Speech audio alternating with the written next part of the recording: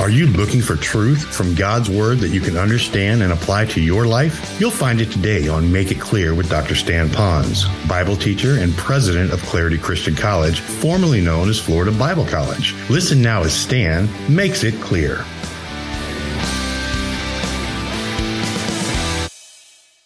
We have begun a wonderful series a few weeks back on the topic of character building because we really believe it's vital for Christians if they really want to be the light in the world. Part of being the light of the world is to demonstrate Christ-likeness, and that's going to show up in many of Christ-like character traits. And so we're talking about how to do that. And what a wonderful study that we're gaining. We've already learned from this study that even the world wants to have character. There's many secular programs on character building, even in the business and professional community and the educational world as well. And as good as they all are, generally they focus on the person becoming a better person so that they could either keep their job or get a promotion in their job or get a raise or whatever. It kind of makes the things go better on your job or things go better in school and life. And that's good, but what they do leave out is that it's not Christ-centered, which means that it's often not about bringing glory to the Lord, nor is it about how that we can sustain that character trait, because it's the Holy Spirit living out that character trait through us. So we're really approaching the same subject, but we're approaching it from a more doable vantage point, which would be from Christ. And so we define the whole concept of character as the combination of moral qualities which show forth the righteousness of Christ through the life of a Christian. And we're learning how to do that, and we're calling it the ABCs of character building. Make it simple for us. In each letter, we come up with another character trait found in the Bible, found in the life of Christ or God, so that we could learn that. And what I'm finding now that we're all the way to letter K, that as I fellowship with different ones of you, you're all trying to guess, well, what is going to be letter L, and what's M going to be? And they always want to know, what is X going to be? Well, you be here for X, because I'm not sure what that's going to be either, but it's going to be a good one, I can tell you. So we're all learning these character traits. Well, today we're going to talk about kindness. And there are certain character traits that, our lives seem to find it easier. It might be because it's coming off of more of our personality traits, so it's easier to do that. Some of it could be coming off of maybe a spiritual gift that we have. But in reality, we'll have good ones that find it easy to manifest those through the Spirit. But then there are others that we have to dig deeper into Christ and really sense how that can come out from Him through us to others. And kindness, I have to be honest with you, maybe because of my personality trait, maybe because of my upbringing. For sure it's because we're all wrapped in flesh. Truly, kindness for me is something that I realize that I struggle with. And so those of you that are saying, oh no, Pastor, you're one of the kindest guys I ever know. And I'll tell you right now, you probably really don't know me very well, but I do struggle with kindness. Sometimes my wife, by lunchtime, she'll be asking if I put razor blades in my cornflakes when I had for breakfast. And so I do struggle with that. But I have to tell you, though, maybe because I realize that is a tendency for me to be unkind, that I unpack a little bit more. Why am I struggling with unkindness? Why do I need to have kindness? What is kindness? How can I allow the fruit of the Spirit to make me kind? I'm not going to embarrass you by asking you, how many of you struggle with being kind in deed and in tongue? But I think from time to time, we all struggle with that. Maybe through fatigue, maybe we're under a lot of frustration and pressure, and all of a sudden that monster of unkindness may come out. I was thinking a lot about it. Maybe for me, I'm not trying to psychoanalyze me, but maybe to help you a little bit. I got thinking, if I am unkind, what brings out my unkindness? Is generally what I might want to call a blocked goal, something that I want to accomplish, something that I want to get done. So I might try a little bit to be kind and massage it. That would be called manipulation. If that doesn't work, my unkindness comes out and I become really intimidating to get to my particular goal. When in reality, my goal is this. Watch it. It is, I have my rights and I want to have my rights met. And so when I start looking at my life, I can start discerning where some of my unkindness goes. I have an unrealistic and unbiblical goal to get done instead of really having a life of trust in the Lord. And so since we might have some unyielded rights, I thought I'd let you take one of those kindness quotient tests this morning. So just listen to see how well you might do on this. See how you are in behaving unkindly. It's usually when we believe we have the right to the following. So just listen. We have the right to relax. And something keeps us from relaxing. Maybe something comes in to crowd your Sunday afternoon nap. Or the right to a quiet house. Some of you hope to have some quietness maybe, and your house isn't very quiet. Or the right, maybe for some of you, to have your meals prepared and given to you on time. You're kind of a fuss bucket on timing and scheduling, and you got to have your meal at a certain way, a certain time. And when that happens, you're unkind in your response. Maybe some of you really like freedom, and so that becomes a little bit confined to you. You don't work well under authority, and when authority is kind of coming down on you and you don't have the freedom to be yourself, you're a little unkind.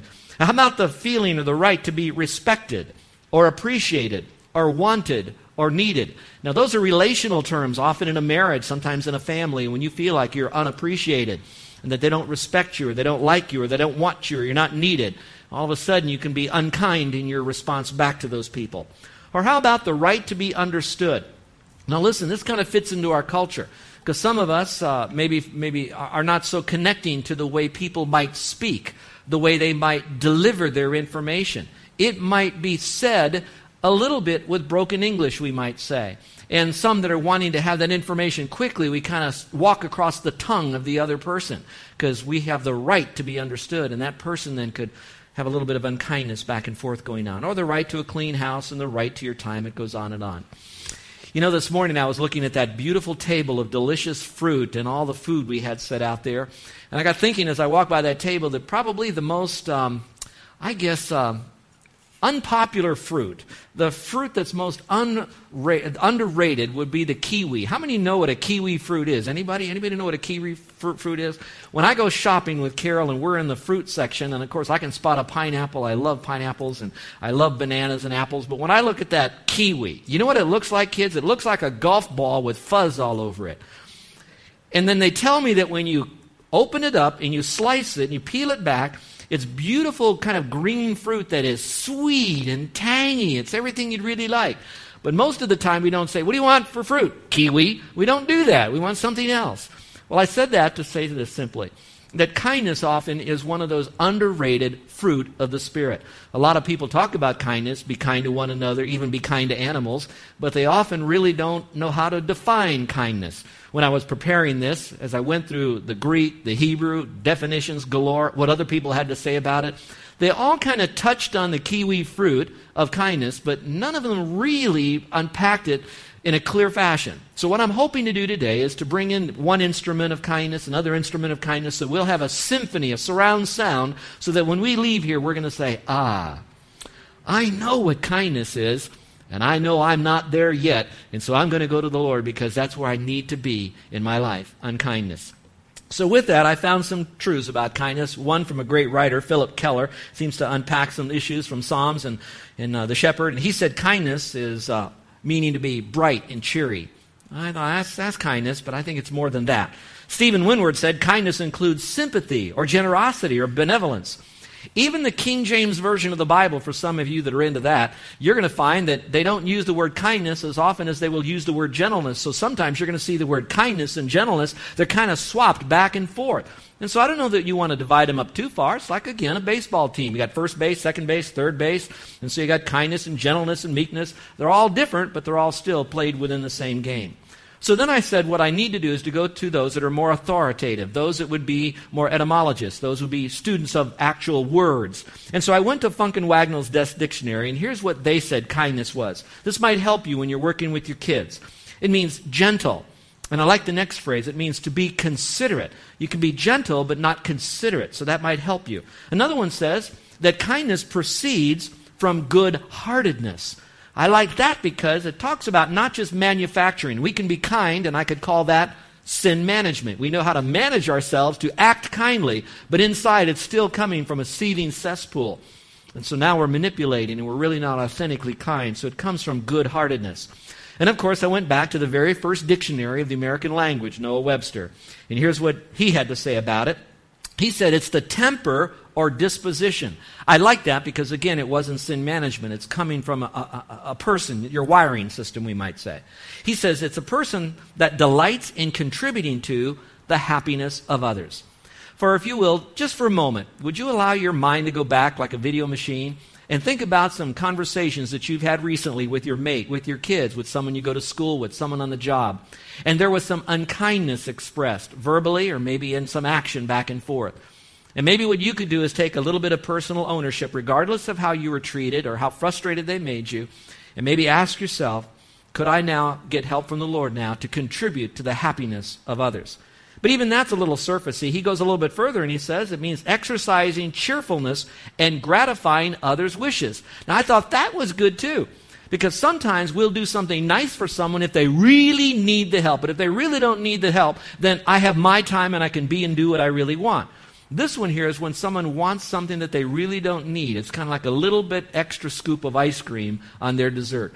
And will you give them just a little bit more because you know that's what they really like? That's part of the definition. And then the final one that Noah Webster gave was this. It means supplying the wants of others and also alleviating them in their distress. Sometimes when we want to manifest kindness to someone else, it's easier to do it to someone that when we know when we're kind to them, they're kind back to us. Sometimes it's easy to be kind to a little puppy because they're so friendly. But who wants to be kind to a roaring, barking Doberman Pinscher that's coming at us at a fence maybe as we walk by on our afternoon walks? We don't like to do that.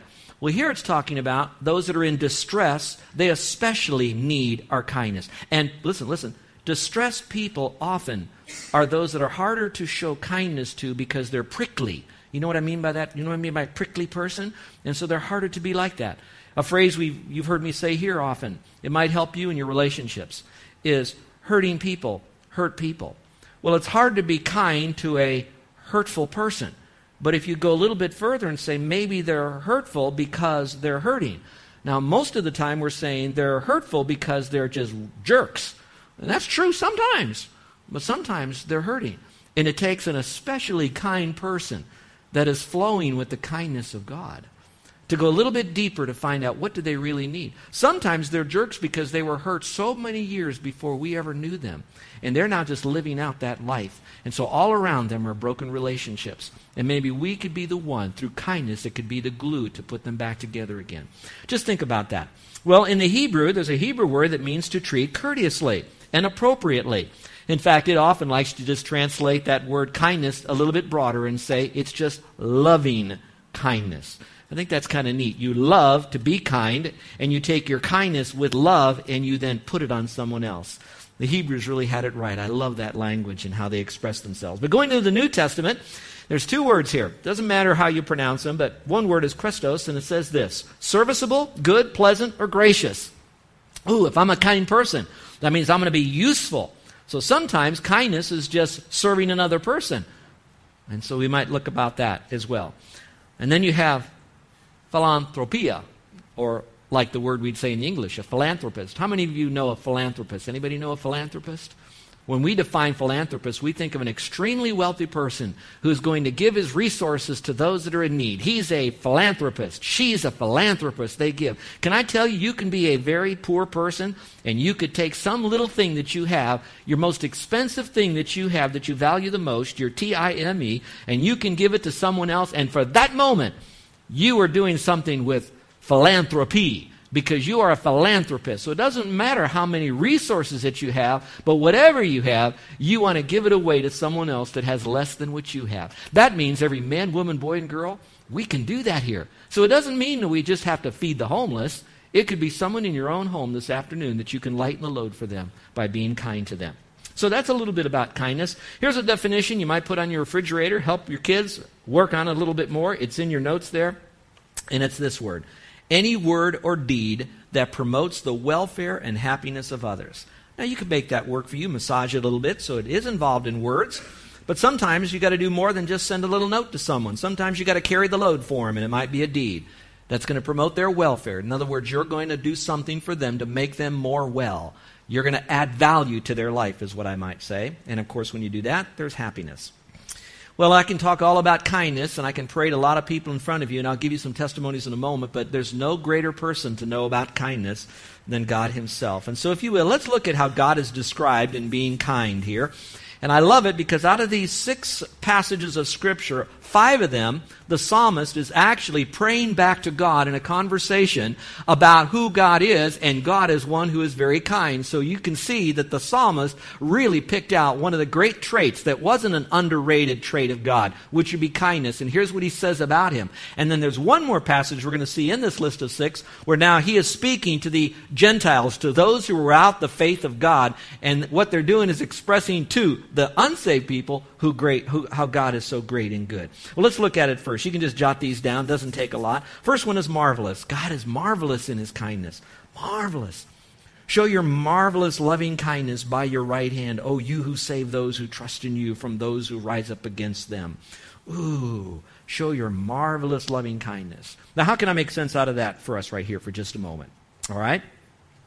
Here it says, Lord, show your marvelous loving kindness to those who trust in you when there's enemies that rise up against them. So here's how it makes sense for me. First of all, I look to the Lord and I say, Lord, you will do that on my behalf. But maybe, Lord, because you're so loving kind, I would like you to live, watch this now, your loving kindness out through me as I look at people who are being oppressed and abused by others. And if I'm going to be Christ-like, then God's marvelous loving kindness will show forth to me as I step in and I run interference with someone else who's being maybe verbally abused. And now take that whole concept into a family when you hear a lot of nya that's going on. You take that onto a meeting that you're going in. You might have to be the one that'll show loving kindness to the person who's being verbally abused and say time out and allow God's marvelous loving kindness to show to you so that you can then show it to them to perhaps have a little bit of peace in that moment. Well, let's look at the second. It's described as being excellent. Now, some translations say excellent, others say precious. It says, how precious is your loving kindness, O God. Therefore, the children of men put their trust under the shadow of your wings. Now, that's looked upon for Christ. All of us who are now in the beginning of our journey with the Lord, if you really want to get to know the Lord, I want you to focus on his perfect and his wonderful loving kindness. And that's good because now you're going to see that's who God is. But I want you to take it a step further. Once we know who God is, we know from Old Testament to New Testament that God would want us to be God-like. So, stay in that same passage there. So if we are to have perfect, wonderful, loving kindness, then it says, when I display that like God displays his wonderful, loving kindness, what does that cause people to do? Trust in them. Now, here's how you could bridge this. Listen carefully. You bridge it this way. When you are wanting to build a relationship with someone, in building that relationship with someone, you know that it's built upon what we call trust, confidence, and respect. Those are all in the same family. When you respect someone, you trust someone, that builds that relationship and glues it together. Using this passage as our model, what then builds trust in the Lord? When we recognize his loving kindness. So when I am a loving, kind person in my family, people will respect me. People will trust me. You that go into the wild world of work, when you're kind and loving to people, people are going to start respecting you because they can see other people who fly off the handle when they go through stress. But you tend to be loving and kind, and you're able to guard your spirit, like the proverb says, with a loving and kind demeanor about you. So we learn this by looking at Christ. All right, let's get the third one here. It says continuous. Oh, continue your loving kindness to those who know you, and your righteousness to the upright in heart. And as I look to the Lord, and that he's the one that will never fail in his loving kindness, that even when he disciplines me, it's because he loves me, and it's coming out of a loving, kind spirit of God. With that being said, I know that I'm a partaker of God's divine nature. And so not only am I to be loving and kind to someone else, look up here. It's the idea of continuing in this. We need to begin to show a new spirit about us so that when people look at us, we be one that people want to come to. We become attractive. Here it is, because we're safe. Kind people are safe to run to. Kind people we feel like we can open up and share with. Kind people we can tell things to because kind people are not volatile. And so that's what it's saying. And so for us, sometimes we've learned to marshal ourselves to be kind on an occasion or at certain times. But God is kind continually. And that's the same nature we want to have. And the next word is the word good. It says, hear me, O God, for your loving kindness is good. Turn to me according to the multitude of your tender mercies. And the next one is the word merciful. And I like this one now because merciful is describing God in his loving kindness. Here it says, praise the Lord, all you Gentiles. Laud him, all you peoples, or people groups. For his merciful kindness is great toward us, and the truth of the Lord endures forever. Praise the Lord. I'd like you to stop for just a moment and look up here for this. I'd like you to think about what I'm about to give to you on struggling with your kindness. When I was doing this study of all the times in Scripture kindness was mentioned, Old and New Testament, what I found that was so unusual that was either in the verse or in the passage or in the biblical example of a person's life in the Bible, what I noticed how frequently these two traits went together. Kindness and mercy. It was huge. One verse says to put on like clothes, kindness. It said put on like clothes, mercy. So here's what I got thinking about that. I got thinking, why would mercy and kindness go so close together? And so as I spent about 2 weeks just thinking about mercy, kindness. Why do they go together? Why are they so close? And here's my conclusion on this. Because God was putting it so close, I need to put them together. That's kind of, both are important. I thought, when we generally are unkind to someone else, it's probably because we've judged them. We've judged them as being ignorant, foolish. We judge them as stepping on our rights. Somehow we have marginalized that other person. When we marginalize, judge, or condemn that other person, it's often coming from a spirit within us that we would say is unmerciful. So now when I look to God, what is mercy? Listen, mercy is not getting what we do deserve. So if God is merciful, that's why part of it is He is kind to us. So if I want to be Christ-like to others, then I have to quit judging them, and maybe that will allow the fruit of the Spirit of kindness to come out. That I don't struggle with kindness, that's not my real problem. My real problem is I'm judging everybody. I'm criticizing everybody. I'm better than everybody. I know more than they know. And so all of a sudden pride kicks itself up, and only by pride comes contention. When you have contention, you don't have mercy, you don't have kindness, so all of it rubs together. So for some of you that want to dig deeper within you to find out, why do you snap at your kids? Why do you curse at your mate? Why do you get angry at your boss when you drive home? Why do you blow up at the person that's a sales representative or something? It could be because at that moment there's a degree of pride. You were stepped on. You did not have that merciful spirit, so there was no way kindness could ever come out. Because mercy and kindness go together often. And it seems to be those two traits are so compatible with God. And so the more godlike I'll be, the more merciful I'll be, therefore the kinder I will become. So I just thought about that. You'll see it again a little bit later on. And then finally, describing God's kindness, it's reviving and refreshing. It says, revive me according to your loving kindness, so that I may keep the testimony of your mouth. Now again, I'm not trying to be God. You don't want to be God either. But could it be that, listen moms and dads for a moment, could it be that we have wounded or broken the spirit of our children, grandparents, of your grandkids, because in some measure that you were unkind, or worse yet, you're unpredictable. You're kind one day and unkind the next day. They don't know. It's fee, fi, fo, fum. You don't know what kind of dad they're going to have when he comes home from work. And so you're kind one day and bad the next. You blame it on your job, blame it on traffic. It's easy. We all do. But when you have that, what happens according to that passage right there, it could be then that it puts a spirit of dampness, quietness on your family, and they feel dead. They feel dull. I wonder if you had a conversation with your kids if they felt like they want to come home. Maybe some of the kids want to bolt out of the house as quickly as they can because they felt that there was no kindness displayed to them for whatever reason. Could it be in a relationship that sometimes you're living together in the same house but you're divorced emotionally? Could it be that we might not have been kind to one another, and now there's that spirit of dampness? How many of you, and don't raise your hands, you really don't like to go to work? Tomorrow you're going to work because you need the paycheck, you know the jobs are being closed down all over the island, and you're afraid to lose your job, but you absolutely hate going to work. Could it be that there is a spirit of lack of kindness where you work? And so employers, bosses, managers, whomever you might be, maybe if you would display a kind spirit, it might cause people again to want to be around you. It will, here it is, revive them, refresh them. So if you're sensing a dullness and a discouragement, a lack of revival, it could be because there's a bit of unkindness displayed. Just for something for you to think about. Now, some of you might say, well, what could I do to demonstrate kindness? Well, I'll give you some principles in a moment, but let me give you some practical things you can do. There's hundreds of them. You can jot some of these down if you want. One of them would be visiting the sick, elderly, and lonely. Let me tell you what you won't get from a sick, elderly, or lonely person. They will not change the flat tire you have. They often don't have money to give you when you have a special financial need. They probably can't cook you a meal. They can't sew a button on your shirt. So what can sick people do? Well, if they've got an infection, they may give that to you.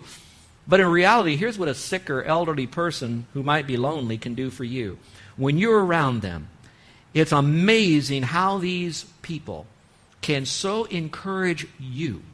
And so by being kind to them, really, often, they are kind back.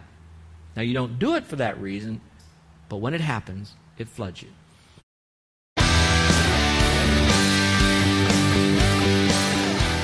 This is Joe Ponz, and I want to thank you for listening to Make It Clear with the teaching of Dr. Stan Ponz, founder of Make It Clear Ministries and president of Clarity Christian College. Make It Clear is dedicated to taking the Word of God with clarity into every person's world.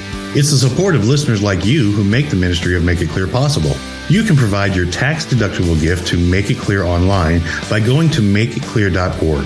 That's makeitclear.org. Thank you for helping us make it clear. If you would like to have Dr. Ponz speak at your church or event, please email us at tellmemore@makeitclear.org. That's tellmemore@makeitclear.org. Thank you, and remember to make it clear.